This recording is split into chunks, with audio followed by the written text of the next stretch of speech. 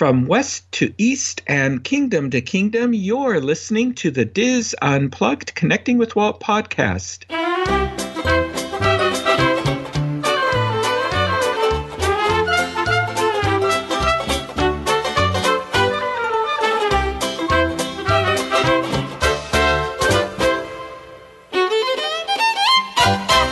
Connecting with Walt is brought to you by Dreams Unlimited Travel, experts at helping you plan the perfect Disney vacation.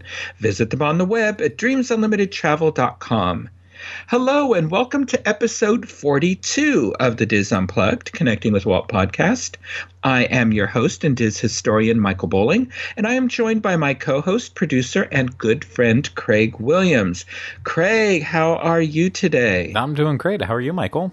Oh, I'm doing well, thank you. We're warming up a little. Good. Not by much here. Yeah, we're just weirdly back and forth here in Orlando. Every time it feels like it's starting to get warmer for the better, then it just kind of changes on us, which is, I'm okay with it because I love the cold, but I know a lot of other people are hoping that it goes away and Florida gets back to being Florida. Yeah, our weather's been that way too, and then it's dry, and then it's rainy, and it's cool, and then it's warm again, and warmish. And the weird thing is gardening is my hobby. Our Lenten roses that always bloom somehow right before Lent, they bloomed end of December. Beginning of January, when we were still in hard freezes. So I don't quite understand what they're up to. But so I'm a little surprised by that. So anyway, oh well. But it could be worse. A lot of the countries had really harsh weather. Exactly. So hopefully it starts looking up for people. So I know it's tough every year, but don't wish anyone to be miserable all winter. No. I mean, I have friends and family that they live in the snow where they go out to their car and the whole car is frozen shut and oh my gosh, I'm not going to complain about rain. Yeah, I miss it. I miss it so much. The snow? Yeah. Oh, yeah. Our daughter-in-law, now she lives in the snow area, but our daughter-in-law says that too. And where she lives. We've talked about it, near Titusville, where she told me once they'd get 15 feet of snow. I thought, how do you live in that? I just don't understand how you function. And, but yeah, she loves it. Yeah, it's just, I don't know. It feels right when you're in it. I could enjoy it for one day. Yeah. And then that was it. I'd be done. That's a lot of people. Yeah. Well, anyway, if you're hunkered down, warm by the fire, here we are. Craig and I are bringing you part 2 of our history tour of the Magic Kingdom's Tomorrowland. Last time we took you up to 1975, and that is where Tomorrowland really took off.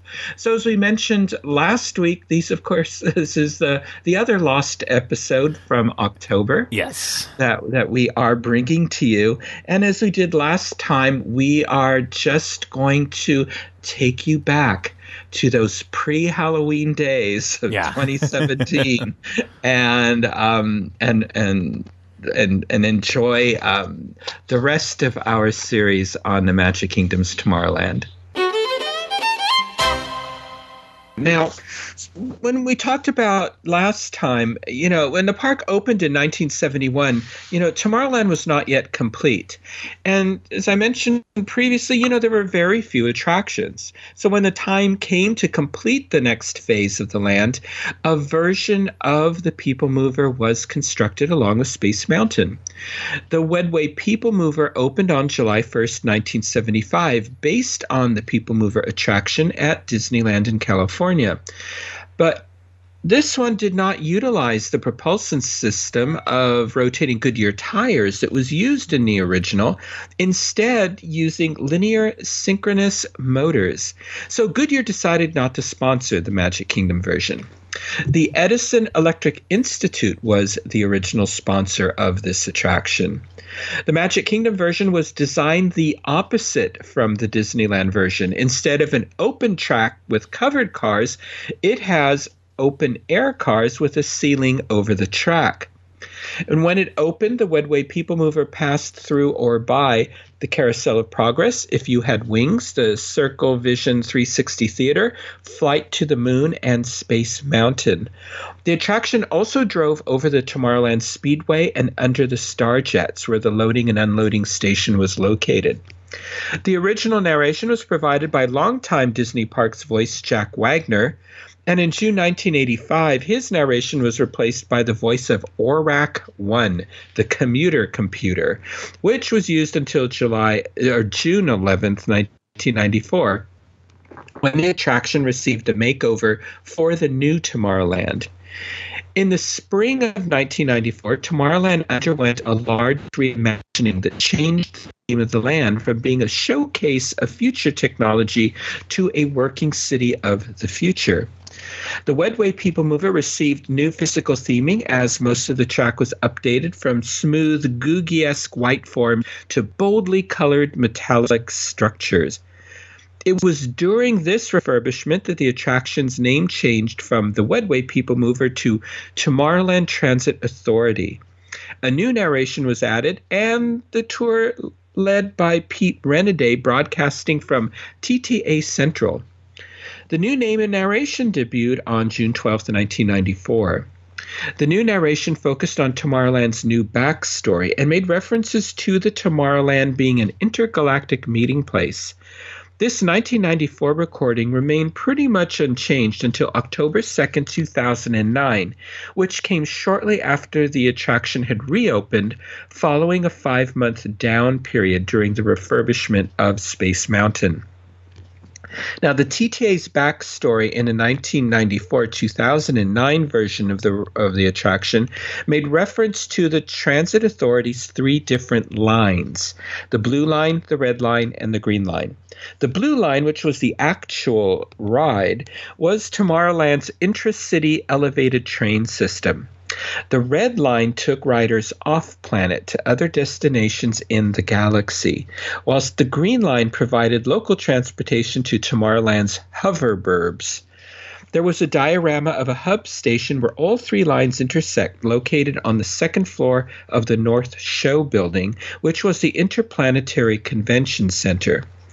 Other services provided by the Transit Authority, interstate highway maintenance and long-distance space travel, were alluded to in the ride's narration.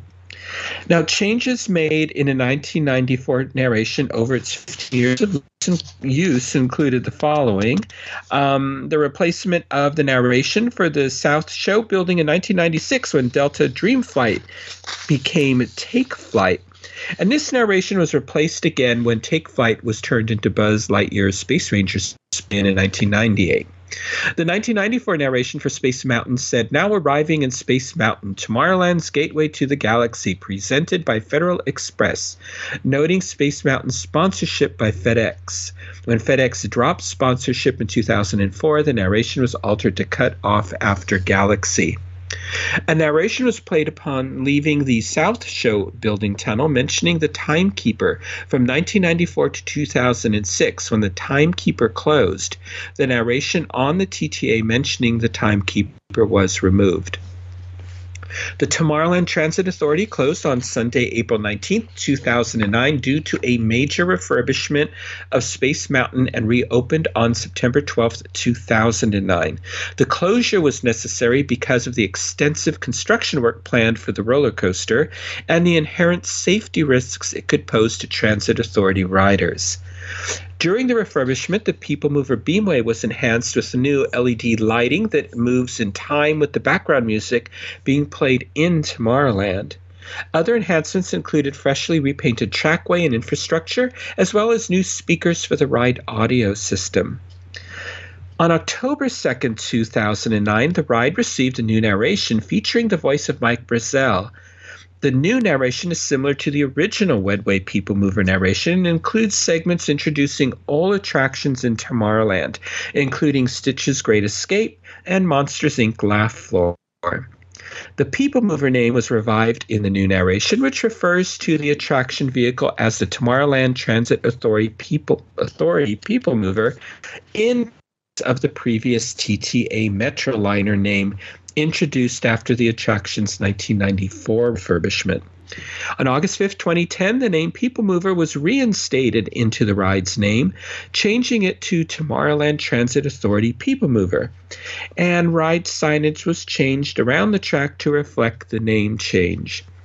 Despite Alamo Rental Car becoming the attraction sponsor in 2005, there is no VIP lounge for the attraction sponsor.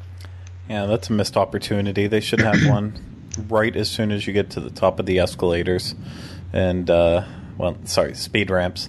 Once you get up there, then just have a place where all those Alamo employees could sit down and have some soft drinks and a nice view of people getting on and off the People Mover. Or not off at all, just on. Yeah. This, for me, is a must-do attraction whenever I'm in the Magic Kingdom. Oh, absolutely. I mean, it's so many people's go-to attraction for when everything's crazy, can't figure out what to do. Just go do the People Mover. Just nice and relaxing, kind of like the Skyway also was in that same sense. But it's just perfect. It's one of those things that, you know, tie together with our Space Mountain and in TTA. If we lost either one of those in our Tomorrowland, it would just completely destroy the land. Mm-hmm. And, you know, this was something that Walt, you know, had hoped would catch on and, you know, urban areas would use the People Mover. I know it was used in, you know, in an airport. Yeah. And, you know, and this was the People Mover was central along with the monorail to transportation in Epcot, the city. And so for all those reasons, I love riding the People Mover. Yeah, it's true history. And then, as you said, it's the only place where you can you can still see the part of that model. So yeah, but look fast. I wish it would slow down there. Well, you know, take a picture. Yeah, I wish it would break down there right when I'm in front of it, but so and then we'd be lucky enough to be one of the cars that gets bumped, and then we just slightly move forward so it's out of sight. Mm-hmm. Yeah. Well, now another attraction I have fond memories of. Using the same Circle Vision theater space as its predecessor, American Journeys, The Timekeeper opened on November 21st, 1994. This was the first Circle Vision 360 film in which Imagineers wanted to tell an immersive story and attempt a lighthearted dialogue rather than just switching between scenes of landscapes, as had been done in all of the previous Circle Vision films. The attraction had long been on the Discoveryland USA proposal for the Magic Kingdom, and this project would have reimagined Tomorrowland into an American version of the Discoveryland being built at Euro Disneyland, now Disneyland Paris. However, when financial difficulties arose because of the Euro Disneyland project, this Discoveryland project was canceled. As part of the project, the attraction was to be extended into a restaurant next door to the attraction. The Plaza Pavilion was to be transformed into the Astronomers Club, where a stage would have featured actors portraying famed scientists, such as Leonardo da Vinci, Isaac Newton, or Galileo, who would appear in the restaurant and then be called back to the past by either Nine Eye or Timekeeper. However, the film was named from time to time and opened in the Magic Kingdom's Circle Vision Theater, rechristened Transportarium on November 21st, 1994, as part of the new Tomorrowland expansion. 6 months later, the attraction underwent some name changes. The theater was renamed Tomorrowland Metropolis Science Center, and the film was retitled as The Timekeeper. Unlike the previous films shown in the theater, The Timekeeper included a state-of-the-art animatronic as well as multiple special effects. Before the film began, guests were introduced to the Timekeeper, who was voiced by Robin Williams, and his robot invention Nine-Eye, voiced by Rhea Perlman, who he would be sending into the past as guests viewed history from her eyes. The nine eyes she had represented the 9 cameras used in filming the show in the round, thus showing the view from one of her eyes on each of the 9 movie screens. She was the latest development by the Timekeeper, the inventor of the time machine. Guests were invited to be witnesses of the first ever use of the newly invented machine. Guests also watched Nine Eyes training videos, which included a plunge over Niagara Falls, a flight into a barn full of dynamite in Topeka, Kansas, a swirling ride aboard a centrifugator, and hitching a ride on a space shuttle. The Timekeeper used this machine to send Nine-Eye into the past, first to the Jurassic period, supposedly an error, and then on to destinations in our history that included a meeting of H.G. Wells, played by Jeremy Irons, and Jules Verne, who is played by French actor Michael Piccoli, and ends up bringing Jules Verne along for the rest per adventure, including a look at Mozart's childhood and Leonardo da Vinci's inventions through the modern world and into the future. Eventually, Nine-Eye returns Verne to his proper time period, and the show concludes with many wisecracks from the Timekeeper. And as guests left, Timekeeper made plans to see other important events in history and in the future with his machine and Nine-Eye. So, Craig, did you ever see Timekeeper? Oh, yeah, this was a family favorite attraction. Not so much for myself as I was growing up. This didn't really appeal to me the first, I want to say, 2 times I would have seen it. But I think, I was a little bit young for it at that point in time. And the fact that you had to stand, that always kind of took a hit against it. But with Robin Williams, I obviously was able to recognize his voice at that point. My dad was a huge Cheers fan, so of course Rhea Perlman was very appealing, and this was something that he loved. It was one that he would be quick to go to. So that eventually took over, and I got the chance to do it then on that when I came in the year 2000, and that was I believe that was the last go round that I think I got to have on that, and I miss it. It's another one kind of like Delta Dreamflight. The gap that even though what it was replaced with is very popular and still delights many people, it's just not the same. This felt so Tomorrowland in every way, shape, and form, and its successor, while different and unique, just doesn't. I agree. I thought this was so Disney, and it was so perfect for Tomorrowland. It was just so unique. I loved this show. I only saw it a few times, but I really enjoyed it. Now, as time it worked well. It was a well-made attraction, and I think it easily could have still been around today with no issues, no bugs at all. Well, yeah, the only problem is as time progressed, the timekeeper began to fall out of favor with guests and attendance declined. So after being placed on a seasonal schedule in April 2001, the timekeeper was open on a sporadic schedule during the busy seasons. After the attacks of September 11, 2001, the attraction faced even harder times, due in part to a general decline in tourism, after the terrorist attacks.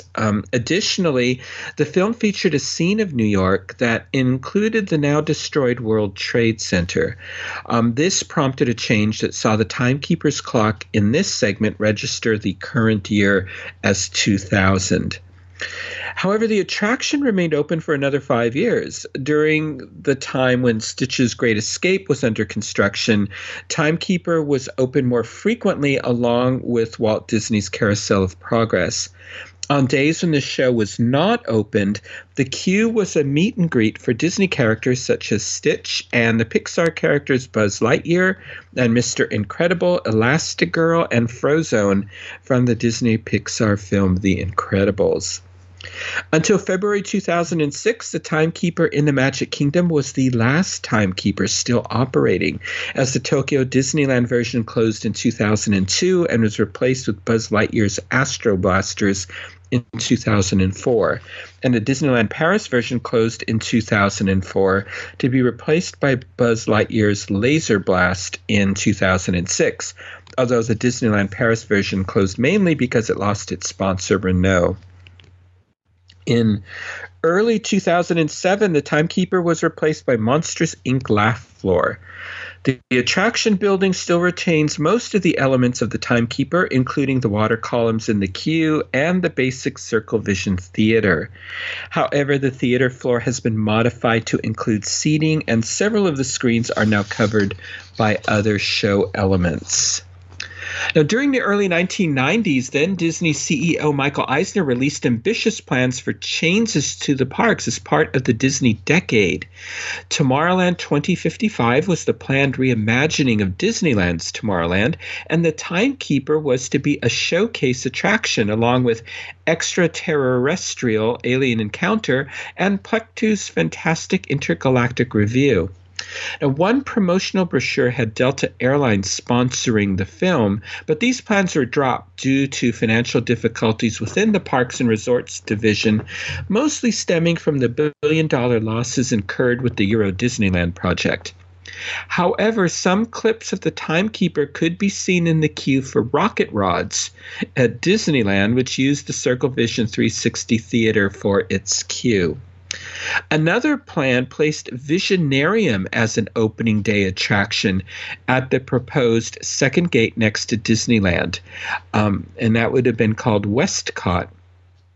The show featuring the Timekeeper would have been housed in a European Renaissance building in a European section of the Westcott version of World Showcase. However, Westcott was scrapped in favor of Disney's California Adventure.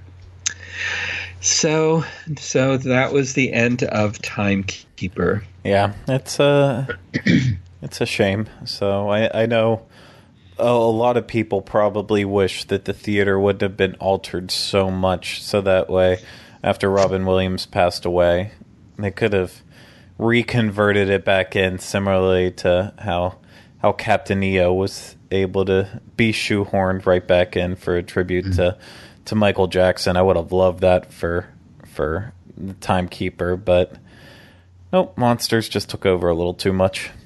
Yeah, yes. But now there's always been a rumor that Timekeeper is back there. Yeah. I don't know if that's true or not. That the figure is actually still there. I can believe it. I mean, if it was cheaper to just build around it instead of take it out and then find a place to store it or find a new animatronic to reuse parts on, then why not just put a box around it? So yeah. That's Disney's logic. That's why Buzzy's just still sitting up in his chair in Cranium Command to this day. Yep. Now, We've referred to this attraction a few times now. After a brief preview in late 1994 and subsequent changes as a result of that preview, Extraterrestrial Alien Encounter officially opened its doors in June 1995, and it was unlike anything Disney had tried before at their parks. Far darker in nature, it featured one of the most advanced audio animatronics in any Disney park, and heavily used binaural sound and special effects experienced in complete darkness. A warning outside the attraction's entrance alerted guests that it was intense and not intended for children under the age of 12, even though it had a height requirement of 48 inches. So let's take a look at what led to the development of this unique Tomorrowland attraction. So, encouraged by the success of Star Wars, Imagineers in 1987 began searching for another external property to transplant into Disney parks. Finally, Michael Eisner directed the designers to develop an attraction incorporating 20th Century Fox other space-age franchise. Ridley Scott's Alien had debuted in theaters in 1979 and was still then considered to be a groundbreaking film with its special effects, xenomorph alien creatures, and a gritty industrial view of the future. Disney had acquired the rights to use Alien and had used it in the Great Movie Ride at the Disney MGM Studios, which featured a scene aboard the Nostromo where a frightened Ripley hides behind a wall whilst the xenomorph pops out of the walls and ceiling to snarl at the guests. As an original story was developed, George Lucas was brought in to work on the project. This version's storyline had XS's Tech's open house being a front for exposing human guinea pigs to an alien monster they had captured. After the alien menaces the audience for a moment, it is revealed to be sentient and desires to escape its captors and to free the guests as well. The excess scientists respond by trying to destroy the test chamber and leave no evidence, but the alien holds off their weaponry, raises the restraints, allowing the guests to escape, whilst leaving the sounds of the alien rampaging through the pre-show facilities could be heard.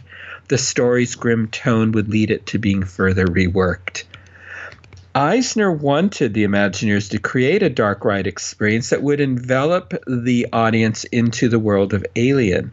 This attraction was to be called Nostromo. The dark ride would have placed guests aboard the spacecraft with the same name from the film. Each guest would have been armed with a laser gun and challenged to blast the alien as it attacked. Several at Imagineering were horrified by the idea that Disney parks would bring an R-rated film to life. They believed Alien had traumatized a generation with its gory effects and carnivorous creature and was too intense for a Disney park. Oh, times have changed. Additionally, Alien had presented a future opposed to Walt Disney's vision and philosophy.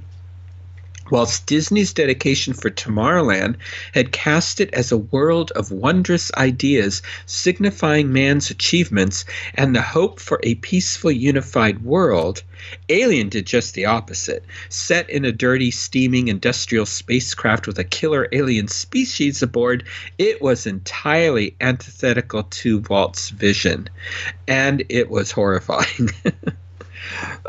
Those designers were also opposed to the idea of arming guests, especially young ones, with guns and telling them to shoot them during the ride. This seems to be a concern they overcame when developing Buzz Lightyear's Space Ranger Spin. Yeah, isn't that convenient? Yeah. Those Imagineers eventually convinced Eisner that alien shooting dark ride was simply not right for Disney parks. However, a young group of Imagineers was enthralled by the idea of a dark and sincerely gritty Disney ride. They secretly began to develop a plan to bring Alien to Disney parks. Guests were no longer passing through the turnstiles of the Magic Kingdom and Disneyland's Mission to Mars attractions. A new Tomorrowland in development for each resort presented the perfect opportunity for a new attraction in those show buildings. When they presented their idea to Eisner, he was delighted. It was perfect. Reusing much of the former theater would keep the installation costs low. And this new concept, this alien encounter, could be cloned at both parks when their Tomorrowlands went through renovation. By 1992, the Imagineering team who had developed Nostromo were dealing with a much different attraction than they'd. Eisner had decided against using 20th Century Fox's alien xenomorph, giving Imagineers the tasks of designing a brand new alien creature, a completely new backstory, and a way to deliver all of that information to guests who would now have no prior understanding of the attraction. The show played to its first test audiences in December 1994. Guests were angry and responded that the attraction was much too intense. They reportedly said that whilst they expected Alien Encounter to be thrilling, they hadn't expected to be legitimately terrified. Even though Imagineers hadn't used the xenomorph, they'd still crafted a creature story and effects that audiences were unprepared for. Even signs throughout the queue reminding guests that terror was in all caps in the attraction's name, it did not prepare them for the experience. After 6 weeks of soft opening for testing and adjusting without ever officially opening, the attraction went dark. $10 million and 6 months later, a revised show finally opened on June 20th, 1995. By this time, Eisner had lost his enthusiasm and passion for the attraction. He may have finally agreed that it was too intense for a Disney park. But too much time, effort, and money had been spent on the attraction. It had to open to the public. And this is what they eventually delivered. Guests entered the attraction by way of 2 individual pre-shows. The first show took place in a waiting room that held enough guests to fill the attraction's main theater.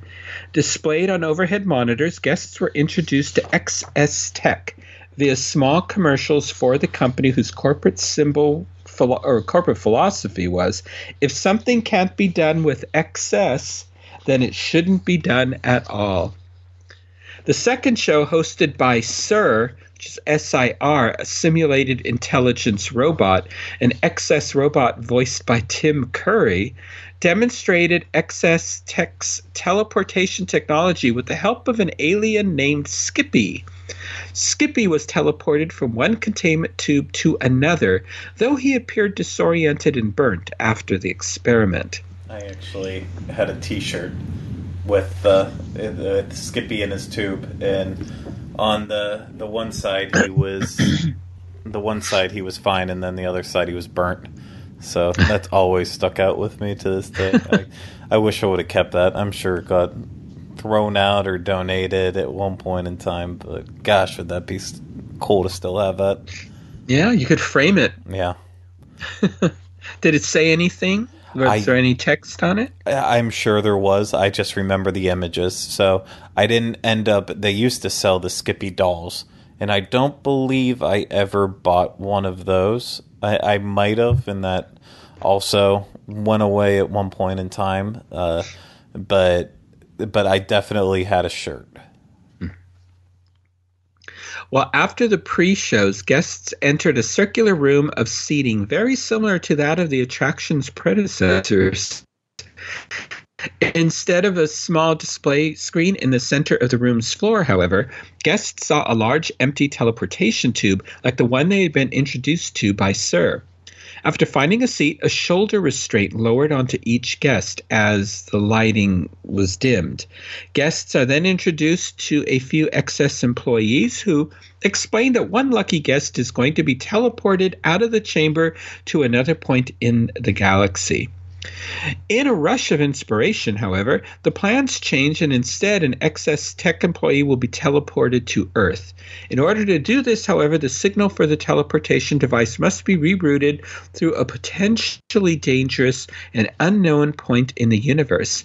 Of course, it's decided to continue anyway. As the teleportation process completes, it's suddenly very obvious that something has gone wrong. Instead of the employee, a huge winged creature can be seen in the teleportation tube. The containment system is failing, and amidst the flashing lights and smoke, a crash can be heard as the creature escapes, leaving a shattered and empty tube. The power fails, and guests are thrust into complete darkness as they hear a maintenance worker attacked and feel the alien jumping around the room via their shoulders. As the employees work to fix the tube and contain the alien, you feel a hot breath on your neck and the low growl of the creature behind you. Soon the excess technicians are able to fix the tube and lure the creature back inside, where he is contained and presumably destroyed. And the attraction's cast was notable. Tyra Banks played the female alien who greets guests in the first pre-show video, although her lines were voiced by another actress. Tim Curry voiced the audio animatronic robot Sir in the second pre-show area. In the original version, the character was named Tom, Tom 2000, and it was voiced by Phil Hartman. It had a much more humorous script. Chairman L.C. Clench was portrayed by actor Jeffrey Jones. Dr. Femus is portrayed by actress Kathy Najimy, with Kevin Pollak playing her partner Spinlock. So they spared no expense with this attraction. So I take it because you had a Skippy shirt, you were a fan of this attraction. Oh yeah, no, I mean, I won't beat around the bush. I was definitely afraid of this for a long time. There was a lot of fear there. One of my childhood friends, as I was growing up, we kind of went to Disney World in off years, and so a lot of times he got to do some of the new attractions the year before I was able to. And this happened with Tower of Terror, and then it happened again with Alien Encounter. And so I know for a fact that he did have a Skippy plush. And so I was like started to introduce to what Alien Encounter was before I actually had the chance to even be a part of it and experience it. And then when I was, it for kids, it absolutely got you. You didn't know what to expect. As soon as that room went pitch black, the maintenance person just, getting his own, hearing the breathing down your neck, feeling the restraints pushed down, it really just enveloped you into this terrifying experience in every way. And so it was definitely a favorite of mine. Yeah, I was scared of it, but that didn't matter. It was just so unique and different. And gosh, I am one of those ones. Maybe it was just that it really was when I was a kid. I grew up with it, and that's why I have such an affinity for it. But I love this attraction. I know, it went through a lot to get where it did, but it was perfect. It was shut down way, way too soon. Mm-hmm. Yeah, I really enjoyed this attraction. When Carol and I took our children on it, they were, I think, in middle school. Carol despised this thing. She never went on it again. She absolutely hated it. It made her feel claustrophobic. I think at one point, didn't it even drip like drool on you or something? Was one of the effects in it? Yeah, there was definitely water effects in it too. Yeah. When it came by you, yeah, and you felt the breath and all that. Oh gosh, Carol hated it. Our daughter did not care for it. Our son liked it, but it definitely was ahead of its time. I think now it would be accepted better. The effects in it were brilliant, and the audio animatronic creature were great. It was all great. Yeah, at this point in time, if they would bring back anything like it, it would be a massive success. Mm-hmm. I mean, it doesn't require, it requires a good animatronic in the middle, but all the effects in it, they're so basic. It's just tricking the mind, and I think we're we're in a realm with theme parks where it's about it's literally everything we do now is about tricking us to feel like we are wrapped up in this world and we're engaged and we're immersed in it. Alien Encounter was extremely immersive, and it was way too ahead of its time. But I don't know how they could ever fix that. You know, Disney would never go back and say, you know what, we made a mistake with that one. We should probably try to bring it back. That's never going to happen. But no, I wish they could rectify it in some way and at least go down that path again and realize that, you know what, maybe some people do want this type of an attraction here. Maybe it wasn't a great fit in Magic Kingdom, but maybe it would work somewhere else. Mm-hmm. Well, that's what I was wondering. Was Alien Encounter out of place in a park that was made almost entirely for fairy tales? Would it have been more accepted if it had opened like Disney MGM Studios instead? That's a great question. I mean, it very well could have been. I mean, it wouldn't have super fit in there. I guess if they would have pushed with the xenomorph theme and Alien, maybe that definitely would have worked. But heck, they could have even. I guess it could have worked there with where Epcot is now. It could have worked with that theme. So it definitely it had a place somewhere, and it still has a place somewhere. Just we're never going to see it again. Yeah. Now, a game within the Disney Quest Indoor Interactive Arcade at Downtown Disney called Invasion, an extraterrestrial alien encounter, featured some of the XS Tech mythology, with Chairman Clench offering XS Tech produced walker vehicles to help rescue a group of colonists, although its gameplay bore no resemblance to the Tomorrowland attraction. Extraterrestrial Alien Encounter was open for only 8 years, and throughout its operation it remained controversial. Alien Encounter beamed its last alien on October 12, 2003, though the official reasons for the closure range from operating costs to maintenance problems.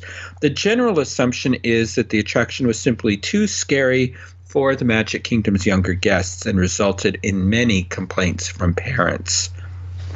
Eisner's expectation was that Alien Encounter would be built at every Disney resort in the world.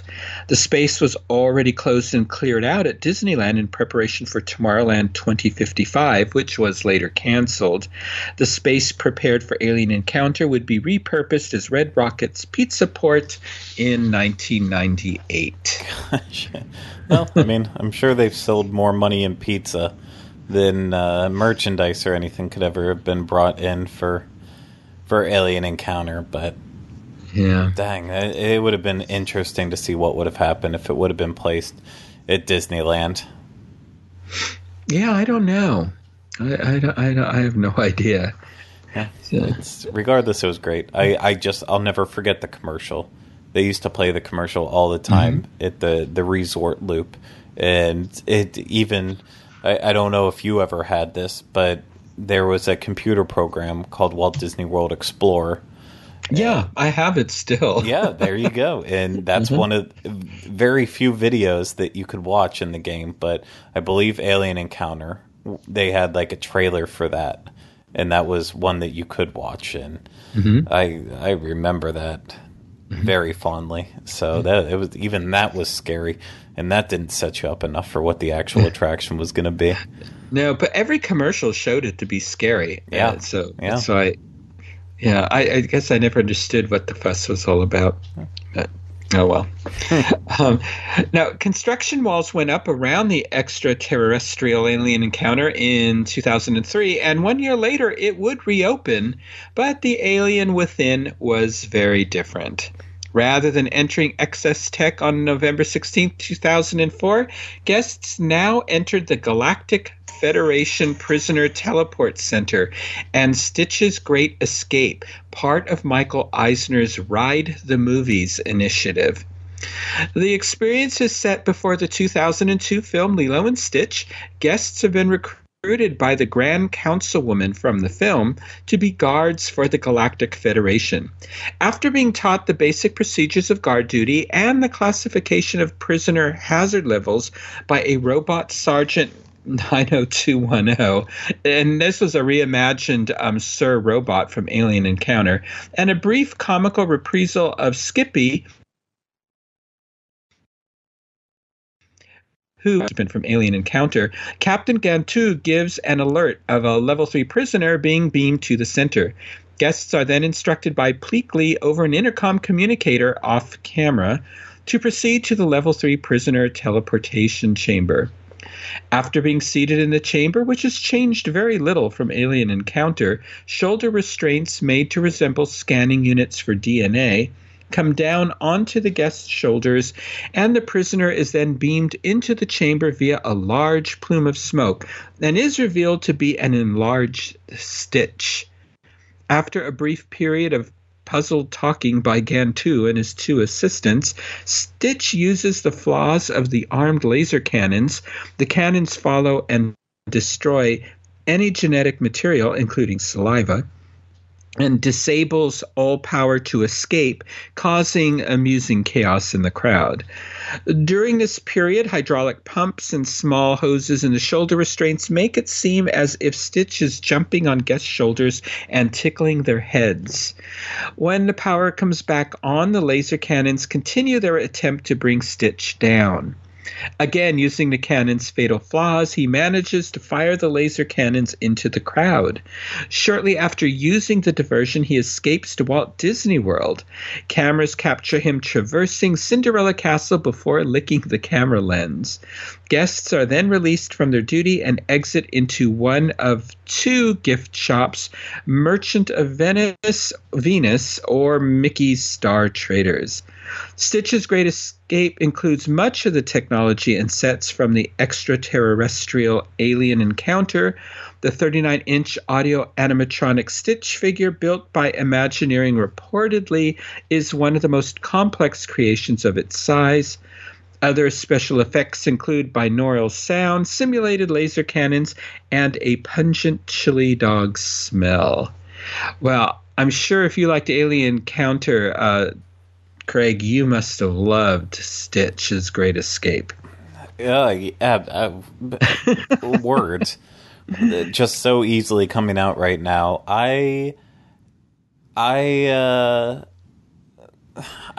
think it was I did watch Lilo and Stitch before I experienced Stitch's Great Escape, and Lilo and Stitch was such a surprise when it came out. I shouldn't say when it came out. By the time I saw it, it was a complete surprise. It brought me back in and got me excited about Disney animation again.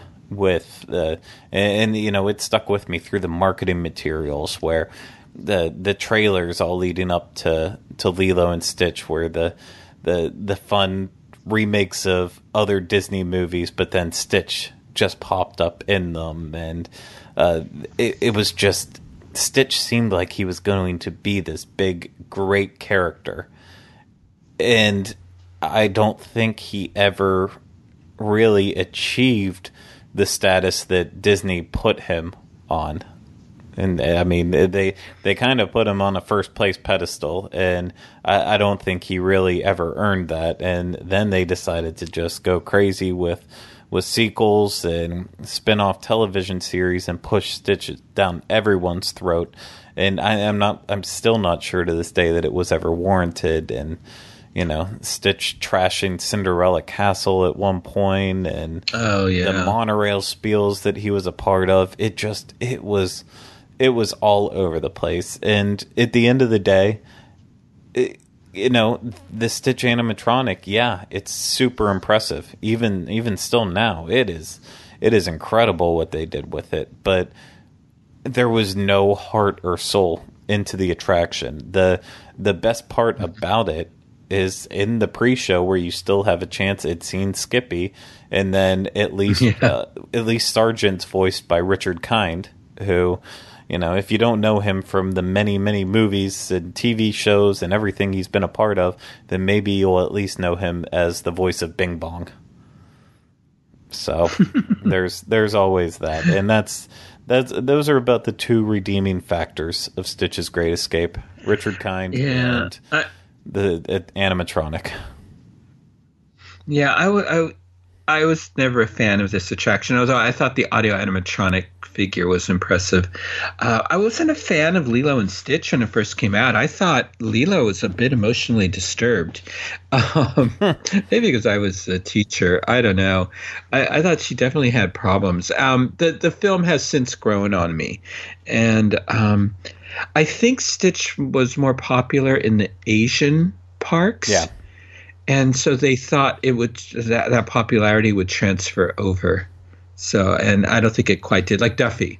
Yeah. Very popular. I mean, he has a whole family, in the Asian parks. And not so popular here. Yeah, no, I understand the appeal of Stitch. And like I said, I wasn't. By the time I finally saw the movie, I was actually a big fan of it. I really enjoyed it. It took me by surprise, but it was sloppy execution of a movie into a theme park ride. It made no sense in context with the movie. It made absolutely zero sense. So, that was because it was before the film. Yeah, it just didn't work at all. And it doesn't matter what story they could come up with, go around. It just didn't make sense, and still doesn't. And now that's why we are where we are with it. Yeah, well, on September 21st, 2016, it was announced that as of October 2nd, 2016, Stitch's Great Escape would switch to seasonal operation, opening only when crowd levels at the Magic Kingdom peaked around holidays. Some cast members say that the choice was actually due to guest demand. Guest satisfaction for Magic Kingdom as a whole is higher by statistically significant percentage points on days that Stitch's Great Escape is closed, meaning the park scores stronger with no attraction open in that location than with Stitch's Great Escape being open. And we are actually a little peek behind the scenes here, peek backstage. We are actually recording this episode on October 2nd, 2017, when we had an interesting change to Stitch's Great Escape. Do you want to talk about that, Craig? Yeah, literally, as of the time that we're recording this, just, I believe, 2 days ago, a very keen observer at the Magic Kingdom noticed that Stitch's Great Escape, the sign had been altered, and I apologize, I don't have the copy right in front of me of the official title, but basically the name has been changed to reflect that Stitch's Great Escape is no longer Stitch's Great Escape, but a Stitch's meet and greet experience inside Tomorrowland. Yeah, it's like character experience. It's like Stitch's alien encounter. Yeah, character experience. It's something like that. Exactly. Yeah, it's playing very. So they've fast used both names. They've used both names of the attraction. Yeah. For the new sign. And I understand why. It was smart because it did confuse people at first. The fact that it says Stitch's alien encounter and like big and then, character experience. And so at this point, we don't really know what's going to happen essentially with it. Is it going to fully convert into just a character experience, or is it going to be something that can be easily swapped out? When they want the ride to come back, they'll throw up the sign saying Stitch's Great Escape, and then vice versa. We'll have to wait and see. We'll probably know more around Christmas time on what's going to be happening with that. Like right now, during this time period when it's being released, it's one of the trick-or-treat spots at Mickey's Not So Scary Halloween parties, so it has no purpose being open at this point in time anyways, but its time is fully up. I completely understand why guest satisfaction is up with it being down. I had, of the few times that I did that, I never walked out of it with a group of people where there's even one or two people excited about it. It's always just been like this slow march out of, okay, that just happened.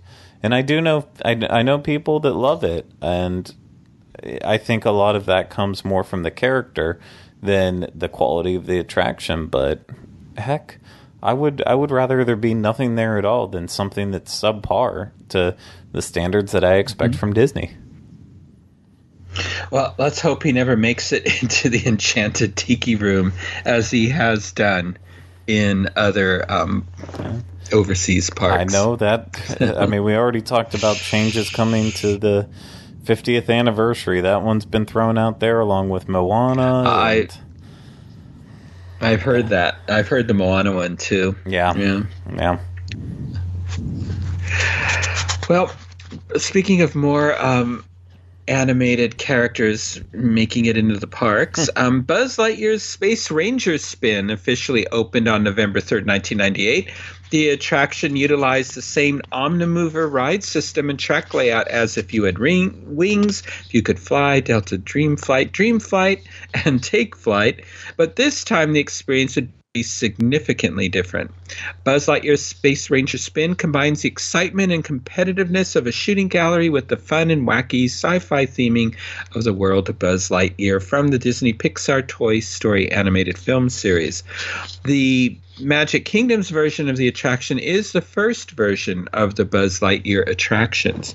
Now, Buzz Lightyear's Space Ranger Spin begins when you enter the Star Command headquarters, and the queue is an audio animatronic Buzz Lightyear who uses a Viewmaster to warn guests about the evil Emperor Zurg's plot to steal batteries, known in this universe as crystallic fusion cells, and leave the space vehicles powerless. Our mission is to use the laser guns on our ride vehicles to fight back against Zurg's alien army by targeting the Z's wherever we find them. Each time we hit one of the targets, the counters in our vehicles keep track of our overall score. There's a chart at the end of the ride to see how we compare to the rest of the new recruits. The attraction takes guests to a colorful and wacky scenes with alien creatures to the little green men to a couple of encounters with the evil Emperor Zurg. A joystick on the vehicle allows you to turn and spin your vehicle as you shoot at the targets. At the end of the adventure, after the on-ride photo, Buzz Lightyear is able to capture Emperor Zurg thanks to our efforts. Riders then disembark their vehicles, view their on-ride photos, and have the option of purchasing it as a souvenir of their battle with Zurg. Off to the side of the store is Emperor Zurg standing in a small prison cell. After passing through the store, riders re-enter Tomorrowland. So the installation of Space Ranger Spin impacted the Tomorrowland Transit Authority, or the People Mover, which runs through the South Show building. When If You Had Wings was the attraction, occupying the South Show building, 3 diorama windows were also positioned on the track, 2 on the right and 1 on the left. These allowed the Mexico, Jamaica, and Trinidad scenes to be visible to riders on the Tomorrowland Transit Authority in such a way as to hide all projectors, lights, and other show support equipment. The diorama windows were altered once more when If You Had Wings was transformed into Delta Dream Flight. This was done because the windows no longer correctly lined up with the show scenes.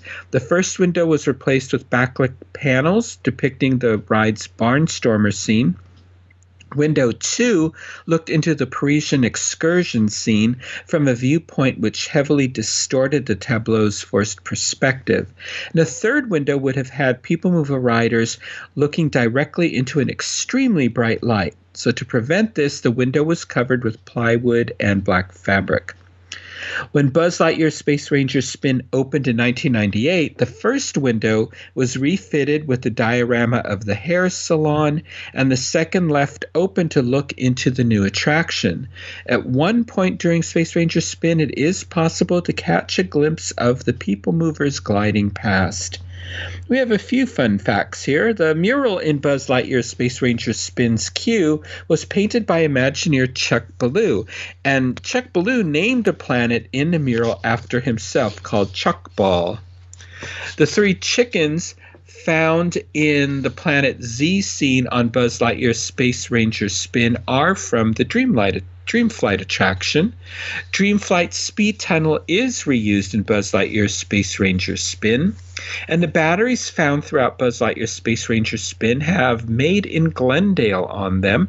This is a reference to Imagineering's headquarters in Glendale, California. In 2005, the Walt Disney Company premiered a home version of the ride in the form of an internet video game that allowed users to connect with guests at the parks. The scores of each guest from the dark ride were tallied with the internet gamer and increased the points won. There was also an attraction at Walt Disney World Resort's Disney Quest with the name Buzz Lightyear's Astro Blasters, where players rode and controlled cars while shooting balls at each other. Buzz Lightyear's Space Ranger Spin was named the 2004 Disney Magazine's Reader Choice Awards for Best Magic Kingdom Park Attraction for Young Kids. And since its opening in 1998, Buzz Lightyear's Space Ranger Spin has not seen any major changes. So is this a must-do attraction for you, Craig? No, not quite that much. I mean, it's one that I'll pop on if the wait's like 10-15 minutes, but that's about where it does it for me. I know people who are diehard fans of Space Ranger Spin, and you know they're always going on it, so that way they can either try to get that 999,999 and get that perfect score, start over on a new gun because they already achieved it, and I understand the benefits of that, but for me, this attraction has aged horribly, especially with when Toy Story Midway Mania came around, and we saw how much better an interactive attraction could be. It killed this one, and the fact that it's still swinging away just kind of baffles me to a point. But yeah, it is entertaining. I can get the same amount of entertainment though if I was on a dark ride without the interaction. So I would almost rather see this as do this as just a straight up dark ride with Toy Story characters and Buzz Lightyear. Yeah, I've done that before just so I could see the sets and all that and the scenes.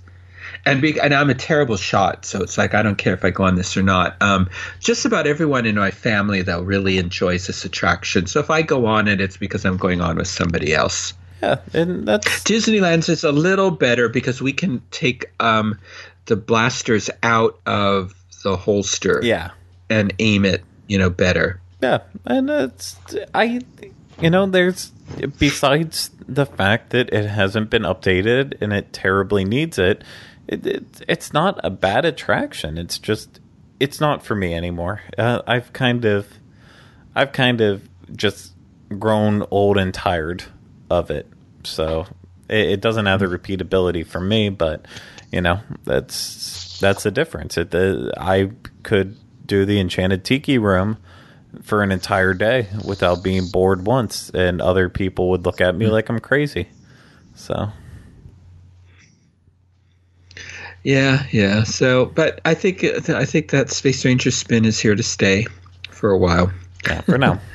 So, in keeping with what many Disney fans refer to as the Pixarization of the parks, and Tomorrowland in particular, Monsters, Inc. Laugh Floor opened on April 2nd, 2007, bringing an end to Circle Vision films in the Magic Kingdom. The official opening was delayed from early 2007 to April 2007 after test performances in December 2006 resulted in a less enthusiastic response from audiences. This show was created to showcase digital puppetry, a new technology that Disney helped develop as a part of its Living Character initiative. By using this new technology, Disney was able to create a show that allowed for the monsters on the screen to interact with the audience, a technique that had been successfully used in Turtle Talk with Crush in the Living Seas Pavilion at Epcot Center. Following Disney's announcement of the new Monsters, Inc. attraction in 2006, the former Timekeeper Theater was reimagined for the new show. Despite significant renovations, remains of the Timekeeper are still present within the attraction building. In the waiting area, guests can still see the bubbling tubes that were once located in the Timekeeper's pre-show area. And in the main theater, the 9 screens used in the Timekeeper show are covered from view, but still there. The attraction went through a few name changes during its development. The attraction was originally announced as the Laugh Floor Comedy Club, but didn't evoke a clear link to the Monsters, Inc. film to guests. This name was then changed to Monsters, Inc. Laugh Floor Comedy Club, but it was thought that it was too long of a title. Finally, 2 weeks before the attraction was scheduled to open, the show was officially named Monsters, Inc. Laugh Floor. And due to the short time the attraction was renamed and the time that it opened, there was a significant amount of merchandise created with the Monsters, Inc. Laugh Floor Comedy Club name. This attraction is set after the events of the Disney Pixar animated films Monster, Inc. and Monsters University. Monstropolis is running on safe, clean laugh power, but even now it still needs more laughs to power the monster world. As a solution, Mike Wazowski suggests opening up Monstropolis' first comedy club. Humans will temporarily enter the monster world via a door the monsters have placed in the Tomorrowland Expo Center. Whilst guests are waiting in line for the attraction, they have the opportunity to submit jokes for the monsters to use in the show. A few of the submitted jokes are usually chosen. During their visit, guests will be entertained by Monsters, Inc.'s top comedians, where their laughs will be collected and converted to electricity. The show's unscripted nature is designed to make each performance unique. However, there are some common jokes that appear more frequently than others. As guests are seated, the theater's cameras will locate guests and provide humorous captions, such as, "We'll treat everyone to churros," or "has no idea where he or she is," or "doesn't know they're on the screen," or "always hides a third eye." The show will always focus its attention on a single guest, known as that guy, throughout the performance. Usually the use is as part of a punchline of a joke. For example, a monster might say, "I know how I'm going to dress up for Halloween. I'm going as that guy." In 2008, the attraction was honored with a nomination for Outstanding Visual Effects in a special venue project by the Visual Effects Society. Now, Ron Schneider, who was the original Dreamfinder walk-around character at Epcot Center's early days, was part of the Monsters, Inc. Laugh Floor's opening crew and was a friend of the Monsters for roughly 2.5 years. And since the attraction opened, the only major change to the show has been the addition of Monsters University references following the movie's release in June 2013. So Craig, I gather from your past comments, this is not a worthy successor to Timekeeper. No, and I want to put it. I don't want to be like overly critical of this. I think Monsters, Inc. Laugh Floor is a really great attraction, and there's a really great premise behind it. Yeah, you can argue that if you're a yearly visitor, there's not a lot of repeatability to it, because a lot of the jokes are the same, and it could get very tired and stale quickly. But I think there's a lot of great things about Monsters, Inc. Laugh Floor. It's just not in the right place. And exactly, that's the story of so many things throughout the history of Walt Disney World, is the right attractions just not in the right place. We've already talked about multiple ones going through with Tomorrowland, and yeah, it's just it sticks out like a sore thumb in there. there's nothing that anyone could ever argue to me to make it make sense that monsters are in Tomorrowland. It doesn't click for me, and it never will. Doesn't mean it's bad. It's actually very entertaining, just not in the right place. So, I agree. I don't know where the right place would be, or dump it in Disney Hollywood Studios along with all the other IPs that don't have a specific home. But I think it's cute. Carol loves it. Every time we go, go to the Magic Kingdom, we have to see the show because she enjoys it. Yep. I even could have seen it being utilized somewhere over in like Imagination. I'd been able to see it there. Oh, yeah. There is a sense of whimsy that goes along with monsters, so it would have fit in. And Figment could be a special guest. Exactly, it could have been monsters and Figment, and then we could have just gotten rid of all this notions of needing Inside Out there, and Inside Out could go where it rightfully deserves to be, and that's in the space of Cranium Command, and start using Wonders of Life as an actual pavilion and not as a giant merch shop for 2 festivals out of the year. Yeah, I agree. So, well, several times I've mentioned the new Tomorrowland retheming of 1994, and the most discouraging thing about most Tomorrowlands around the world for Imagineers is that tomorrow always becomes today, and eventually yesterday. The Imagineers attempted to solve this problem at the Magic Kingdom by transforming Tomorrowland from a land that showcases technological advancement to one that showcases science fiction. The new Tomorrowland of 1994 was designed to be a real functioning city of the future. Guests enter through the avenue of planets, where towering, colorful, and kinetic architecture draws them right into the environment of a 20th century pulp comic book where humans, aliens, and robots all live and work together. Each of the land's attractions take place in one continuity. Tomorrowland is Earth's headquarters of the League of Planets and has its own Chamber of Commerce, convention center, transit system, picture phone service, mail service, and a newspaper, the Tomorrowland Times. Now, replacing the Starjets and their Saturn rocket pylon is the kinetic Rocket Tower Plaza with the Buck Rogers-themed rockets of the Astro Orbiter zooming around. The Tomorrowland Interplanetary Convention Center is rented out by XS Tech, who's showing off their new teleporter technology. Across from it is the Tomorrowland Metropolis Science Center, where a robotic scientist has set up an exhibit on time travel. The Tomorrowland Transit Authority functions as the city's public transportation as it glides along overhead highways, pointing out the convention center and science museum en route. And so this simple, cohesive storytelling explained how Alien Encounter and the Timekeeper could coexist in the same land. And unfortunately, this cohesive story has been lost with the introduction of the Buzz Lightyear Space Ranger spin, Stitch's Great Escape, and Monsters, Inc. Laugh Floor. So, Craig, did you enjoy the redone 1994 New Tomorrowland? Yeah, I mean, it's my Tomorrowland. It's what I grew up with, and part of it is the simpleness of that story you just explained, how it all fit together.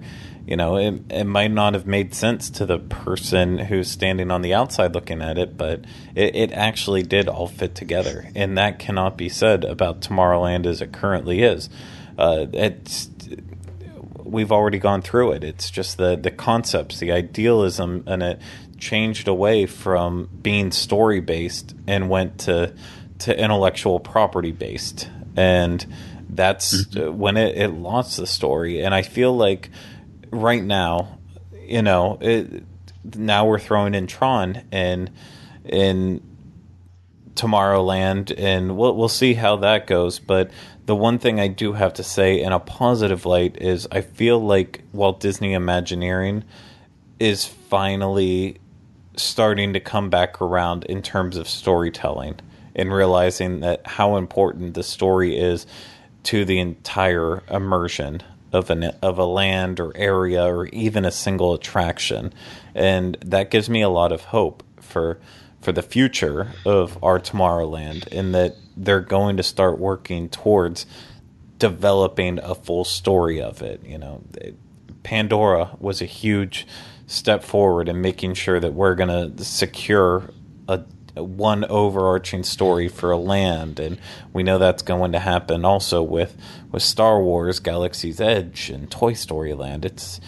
Storytelling is at the forefront again, and hopefully now that little things are being tweaked here and there around Tomorrowland, that they'll work on finding a unifying story for it again. Yeah, and hopefully they'll do the same for Disneyland's Tomorrowland. Yeah. As well. So. Now, there are a couple of notable eateries in Tomorrowland. The restaurant known today as the Tomorrowland Terrace originally opened in 1973 as the Plaza Pavilion. Located on the border of Main Street, USA and Tomorrowland, the Plaza Pavilion originally sold hamburgers, hot dogs, pizzas, chicken, and soft drinks.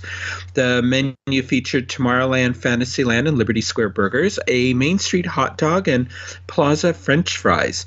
When it was the Plaza Pavilion, the restaurant saw a relatively few number of changes. In the early years of the dining location's operation, live musical acts and other entertainment would perform within the pavilion.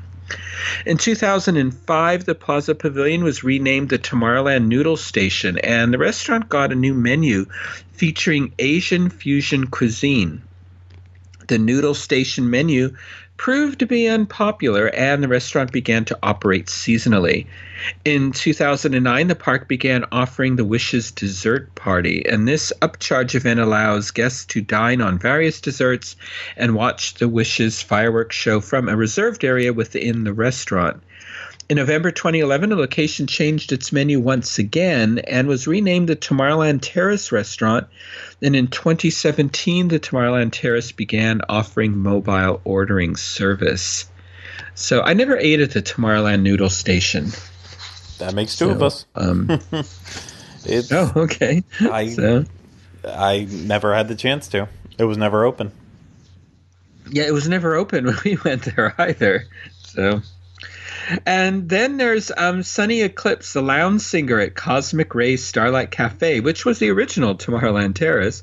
Sunny Eclipse is originally from Nork on the planet Zork, a topsy-turvy town where the subways are up and the streets are down, and is known as the biggest little star in the galaxy, and entertains guests with his bossa supernova and eclipso musical stylings on the astro organ. During his performances, Sunny is backed up by the Invisible Space Angels, who joined his act after his original background singers did not show up for a performance on Mars. In between stays at Cosmic Ray Starlight Cafe, Sunny performs at weddings and nightclubs all over the galaxy. At Cosmic Rays, Sunny plays a 20-minute set consisting of 8 original songs.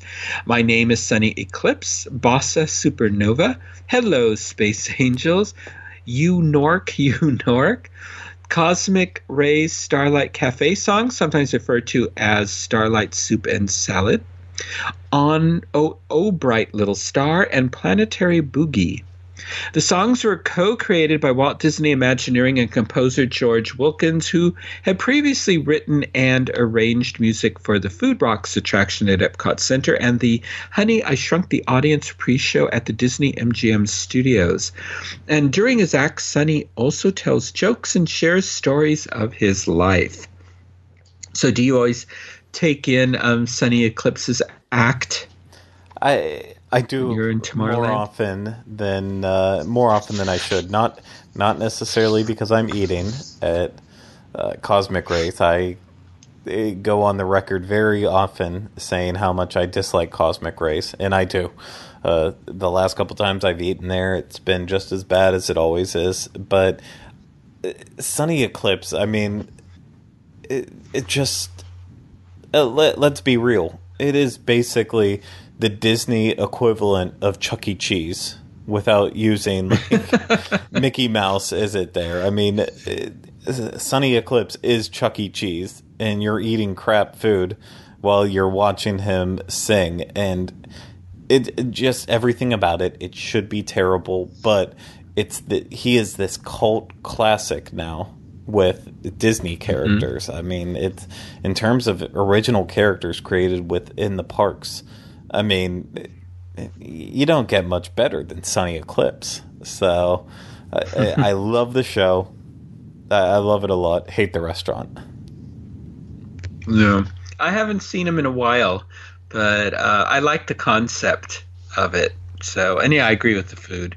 Although everybody gets all excited about the Fixins bar or whatever they call it, but okay, you can't. It takes a lot more than that to get me there. Yeah, I don't know who gets excited about lettuce, tomatoes, pickles. I mean, these are things that should already be on a hamburger. It's not something you should have to fix up yourself. Putting ketchup and mayonnaise is not fixins. It's condiments. Now, since this is Tomorrowland, let's take a look at the future of this land. Disney Parks and Resort Chairman Bob Chapek announced at the D23 Expo in Anaheim, California, in June 2017 that the popular Tron Light Cycle Power Run attraction that opened at Shanghai Disneyland in 2016 will be built in a new space next to Space Mountain. Tomorrowland will now house 2 e-ticket roller coasters. The Tron Light Cycle Power Run is a neon-lit indoor-outdoor roller coaster. The attraction includes extensive visual effects, sudden speed boosts, immersive lighting, and reaches speeds of over 60 miles per hour. Riders straddle seats that resemble the light cycle scene in the Disney films Tron and Tron Legacy, which have become cult classics. When aboard the vehicles, riders lean forward and grip a set of handlebars, and a pad behind the seat moves up and secures the rider in place. Tron Light Cycle Power Run is expected to open by 2021 in time for the 50th anniversary of Walt Disney World. And hopefully on last week's show, I talked about my experience riding the Tron Light Cycle Power Run. Yeah. So, Craig, is this something you're looking forward to? Yeah. Obviously with mixed emotions. The main one being that Tron doesn't really fit in with the look and the aesthetic of the rest of our Tomorrowland. And so it's going to be interesting to see how it truly fits in there, and if it becomes something that we just accept. Thematically is varying, but I mean, other than that, yeah, the very first time I saw a video of Tron Light Cycle running in Shanghai, I was blown away. I was one of those people saying, when can I get out there to get to experience this attraction? And I'm glad that now I don't have to necessarily worry about when do I have to get out to Shanghai, because it's coming here. But overall, I couldn't be more excited for it. I'm just not sure how it's going to do in our park. It's going to be very popular, but it's going to be very divisive at the same time. And not. So, in what ways? I know you were going to mention something about it. I think the big thing is on the size of a lot of people who do come to our parks, and I'm trying to say this in a positive way and not negative, but we saw what happened with Flight of Passage when that first opened up, and a lot of the questions that people were facing in terms of wondering whether or not they would be able to experience Flight of Passage because of how secure the harnesses were. But at the end of the day, Flight of Passage, while as amazing as it is, it's a stationary motion simulator that really it didn't need to be as constrictive as it is. Yeah, it adds to the story, but they definitely loosened up on it and tried to work in the best way to get as many people on it as possible. With Tron Light Cycle Power Run, that's not going to be the case. It's a high-speed roller coaster, and I have a feeling they are going to be turning more people away than any other attraction that Disney has before, in a move that many people will be quick to criticize the same way that they criticize Universal for manufacturing attractions that can't accommodate everyone. And that's, that's where you have to step back and say, would we rather have this attraction here that tons of guests are demanding, that they want to see it in the United States, they want the chance to experience it? Is it worth dealing with the blowbacks that may come from it just to bring it over here? And obviously Disney made the decision that it's worth it in the long run, which is kind of odd considering they can't even get solidified on whether or not there's going to be a third Tron movie, but it's coming, and I will be there opening day. I can tell you that. And I know on the vehicles they do have at least one bench style vehicle, I think, on each train, so that I think if riders don't quite fit in the light cycles, they can sit in the bench style and vehicles. So I mean, that is an option, but it's a cop out. It's not the same exact experience, but I mean, at the end of the day, the goal is to get as many people on as safely and enjoyably as possible. But that's not a word, but safely is, and that's what it all comes down to. It seems like a strange decision in my head, but that comes from my experience at working multiple attractions at Universal, where I had to turn many, many, many people away on a daily basis based on size, and knowing that it's hard to walk that line between wanting to be technologically groundbreaking but also accommodating everyone.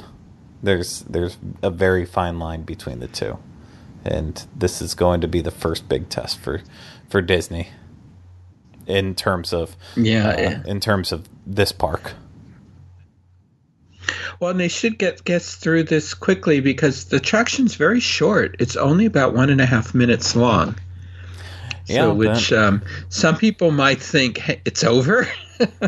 I mean, but kind of the same way with Rock and Roller Coaster. Rock and Roller Coaster is a very short roller coaster, but if you pack on a launch and a lot of thrills, you just kind of forget how short it is.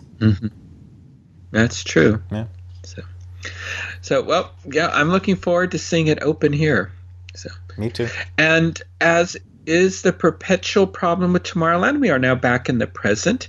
So, Craig, where does Tomorrowland rank amongst you for all of the realms in the Magic Kingdom?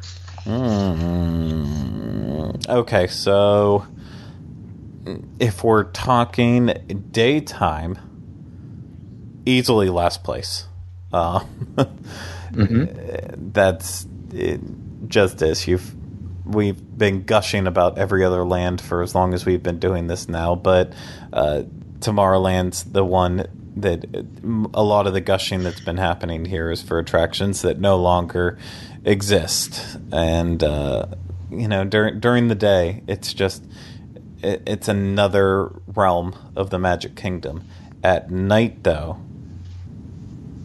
then I feel like Tomorrowland is a complete different experience, with the theming and the lights on in there. And I think in terms of at night, the only land that is better than Tomorrowland is Main Street USA, and so that's kind of where it falls in for me. In the daytime, it is my least favorite, but at night, it becomes my second favorite. Yeah, I agree. At night, I think it's spectacular with the lighting, and all that. It's and I go to the Magic Kingdom's Tomorrowland way more than I go to Disneyland's Tomorrowland, because it has two of my favorite attractions there, Carousel of Progress and the People Mover. And then Carol, will go into, Monsters Inc. Laugh Floor. Yeah. So, and just Disneyland Tomorrowland's such a mess, and it's so crowded, I tend to avoid it. Yeah. So, anyway, so that's it. That really takes it. Oh, so now we sort of alluded to it along the way, but so if you were an Imagineer and you were told, okay, your job is to fix Tomorrowland, what would you do? I mean, for me, it all comes down to story, kind of like we talked about with Tomorrowland, 1994. It all starts with the story. If they don't have a story for what our Tomorrowland is, then it's just a bunch of independent pieces all placed in the same area. And so the first thing you do is you get a theme, and you get the story, and then that will start to bleed into what the theming of the area is going to be, and get that one look down. Make sure that it all visually is very appealing to each other and it all fits in, which, as we kind of just said, at night, I feel like everything works. Daytime, not so much, but at night, everything feels like it's in place. And then the next step after that, the expensive and timely one, is figure out which attractions don't fit in that story and replace them, or don't even replace them at all. If you just have to drop them out. But the land needs to tell a story. We've been spending all this time going through all the different realms, telling the stories, and Tomorrowland just doesn't have it. So that's what I would do. What about you? Yeah, I think your Tomorrowland it takes a lot less fixing than the Disneyland Tomorrowland. Yeah. Where there's just nothing to tie it all together. No, I think that Monsters Inc. Laugh Floor, Buzz Lightyear, and Stitch's Great Escape need to be replaced with a story. I think the storyline that was there in 1994 could be revived. Excuse me, with some cutting edge attractions. Yep. I don't know what. Because I'm trying to think of other Disney parks, if they have anything, and I don't think they really have anything we could bring over. Oh, Tron, which they're doing already. So, but it'd be nice if they could bring in things that aren't related to an IP, and I think that's the problem. Yeah, they want to bring in everything that's related to where there's already a built-in audience. Yeah, I mean, I know many people feel this way. I wish that Tomorrowland the movie would have been a success and would have done something, because that could have been a great benchmark on where to go with the future of Tomorrowland, and figuring out a way to blend kind of, a very far off future, but base it on the background of visionaries, and go at it from that aspect, instead of saying this is what we think the future is going to be. Instead saying, well, this is the future based on the work of Walt Disney and Jules Verne and all these other iconic people. And if they could have went that route, that there could have been amazing possibilities. But then I guess it all comes back to story. With that, it just it wasn't enough. It wasn't a strong enough story for a lot of audiences, and just not done as well as people hoped for. But hey, that's life.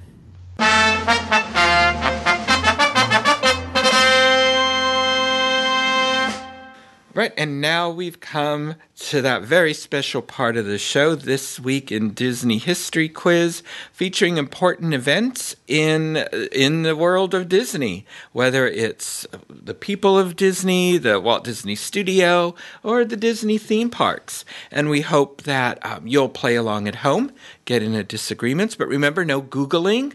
You have to play this honestly and fairly. So for today's competition, we have Rhino coming back to see if who can break the tie between Craig and Rhino. Craig has won one round and Rhino has won another round. So this is for this week of January 21st. The rules are you get 3 points if you don't hear the multiple choice answers, 2 points if I give you the multiple choice answers, and 1 point if I take away an incorrect answer. So let's see. Ryan, I'll give you the choice since you're our guest. Do you wish to go first, or do you want to pass it to... I'll go first this time. Go first this time. Okay. On January 21st, 1998, this Disneyland attraction closed permanently. 1998. Okay, I will need a multiple choice. Okay. A, the Wedway People Mover in Tomorrowland. B, the Rivers of America Mike Finn keelboats. C, or the rocket jets in Tomorrowland. Ooh. Or D, the Disneyland parking lot.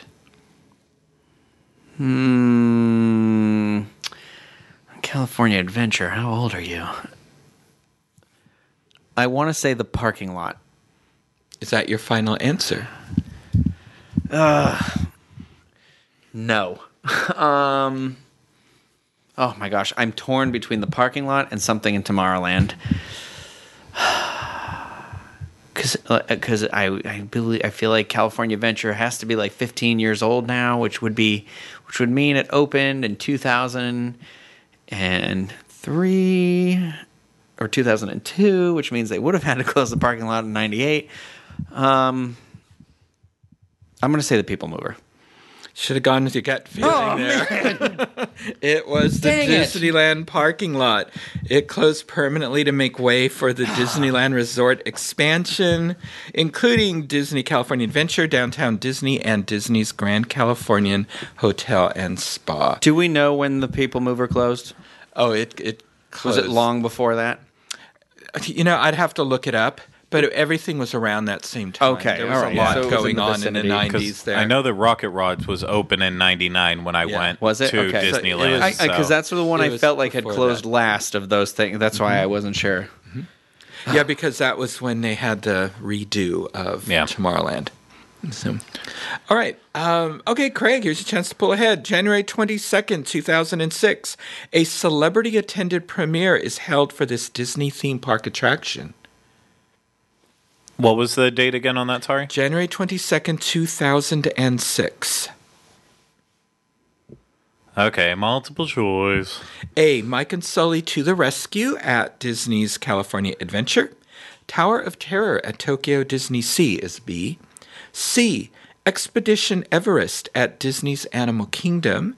Or D, Autopia, UFO Zone, and Stitch Encounter at Hong Kong Disneyland. Gosh, I'll go with Mike and Sully, I guess. You are correct. Yeah, I would have went with Everest. I had no idea. Everest, I know that was open when I came in 2005. That's the only... Was it? Okay, because when I moved in 2007, I wasn't sure if it was... Like, they were like, that's the newer thing here. And I was like, oh... Okay. Yeah, and of course, as we mentioned a couple weeks ago, this Mike and Sully to the Rescue replaced the infamous Superstar limo. Of course, the Monsters, Inc. attraction had been in soft opening since December 2005, but it officially opened on January 22nd, 2006. Okay, Ryan, here's your chance to catch up. Okay. This is for January 23rd. These two Disney theme park attractions made their debut on January 23rd. What year? I'm not giving you a year. Oh, tricky. Okay. Ooh, January 23rd. January. What would have opened in January? I'll probably need multiple choice for this one. Okay. All right. A, Buzz Lightyear Laser Blast at Disneyland Paris and the Mark V monorails at the original Disneyland. C, Celebration, a Dream Come True parade at the Magic Kingdom in Walt Disney World and the Mark V monorails at the original Disneyland. C, the Mark V monorails at the original Disneyland and the American Idol experience at Disney's Hollywood Studios. D, Dream Along with Mickey and Celebration, a Dream Come True parade at the Magic Kingdom in Walt Disney American World. Idol. That was C? That would be C. The Mark V monorails and American Idol. The American Idol experience. That's my guess. For January 23rd, that is your final guess? Yes. I'm guessing because I was in the commercial and I filmed it on January 14th. So I'm guessing it's that, but I could be wrong. Okay, you could be, and you are. Oh, man. It's you sure you aren't in the commercial for the Celebrate a Dreams Come True parade? Oh, that was going to be my other guess. That debuted in 2009, and the new Mark V monorails debuted at Disneyland in 1987, both on both on January 23rd. When American Idol, I know this because if you know me from the other shows, I met my partner on January 15th, but I met my friend Ashley, who Craig also knows because we play on a softball team together, on January 14th of 2009, and we were filming a commercial for American Idol at Hollywood Studios, and then I remember all the idols came and did their thing, and that's where my train of thought went. So I know that opened in January or February. What did you do in the commercial? I waved my hands around like this. Oh, so this is so good. You can see my This arm. is good for an audio podcast. Oh, yeah, Can you yeah. show us So- again how you did that? I waved my hands like I just don't care.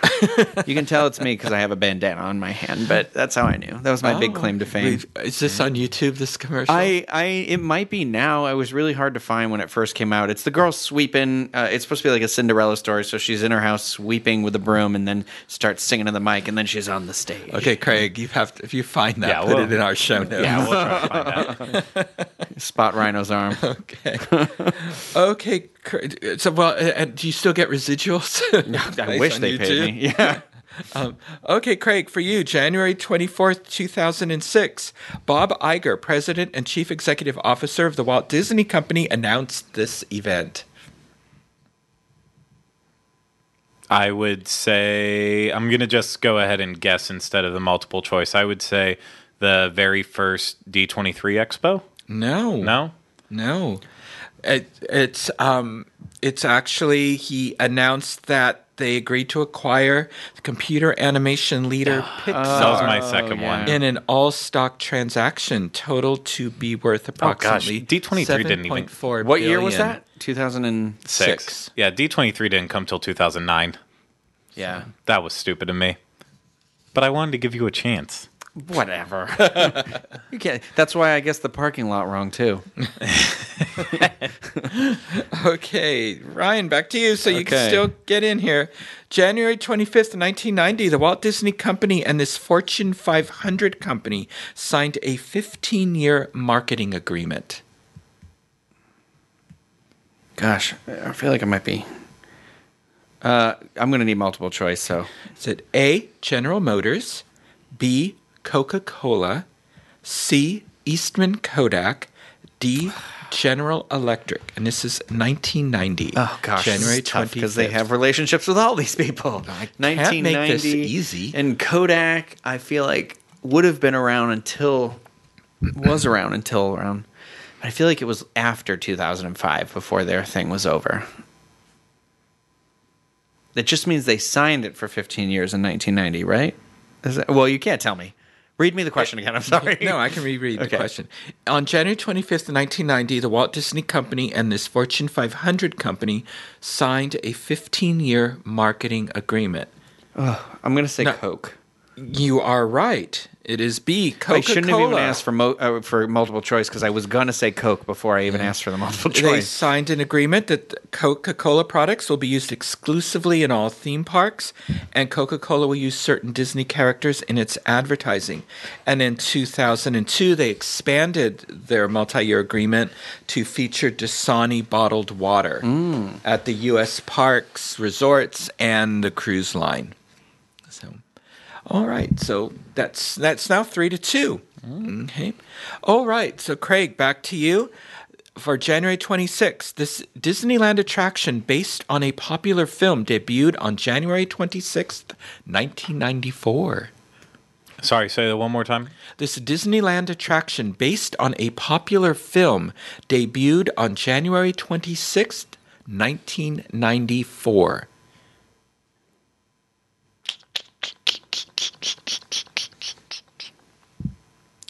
I'm just going to take a wild guess again, just to keep things fun and spicy. I'm going to say... No, because I don't think that was built yet. what the heck? I'll just do it anyways. I don't think Toontown was built until like 95, but is it Roger Rabbit's Cartoon Spin? Yep. See, you are spicy. Yes, it is Roger Rabbit's Cartoon Spin in Mickey's Toontown. I didn't think that was. I didn't realize Roger Rabbit. That Toontown 1 had been built that late, and that Roger Rabbit would have been and incorporated it opened that late. after Toontown opened. Oh, okay.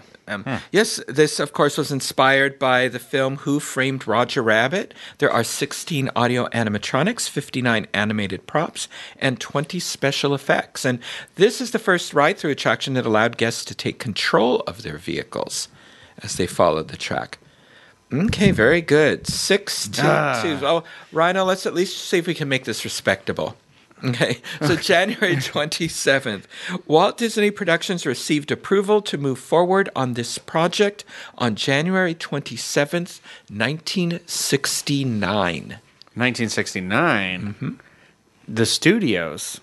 Well, Walt Disney Productions. Oh, Walt Disney. Keep in mind that was the name of the company, was Walt Disney Productions. Oh, well, it's not the Florida project, is it? that they would have needed approval before that, I would have thought. The building of the Magic Kingdom? Is that your final answer? Yes. Okay, the answer is D. Mineral King Ski Resort in California's Sequoia National Park. Oh, wow, okay. Right. The U.S. Forest Service on this day in 1969 approved Walt Disney Productions' master plan for Mineral King to be built in an area of Sequoia National Forest. Disney had been refining the plans for a self-contained alpine village since 1965 when they were awarded a preliminary permit. And it's expected the resort will open in the winter of 1973. However, Mineral King will ultimately never be built. That's okay. That's what I was going to. Was it after his passing that It was after he passed away. Okay, so it almost the original Epcot received the same fate. Never came to the fruition. But we got Country Bears Jamboree out of it. Okay, good. That was created for Mineral King. Good. So, well, Craig 6-2, and of course, this means that Craig the reigning won champion. 2 out of 3. So, next week we will have someone else on the show who will challenge Craig in This Week in Disney History quiz. We'll see who it is, and who knows? Maybe in the future we might even have some of our listeners who fancy themselves as big Disney historians. Maybe we'll have you on the show to compete against Craig for the coveted title of winner of This Week in Disney History's quiz. Yes.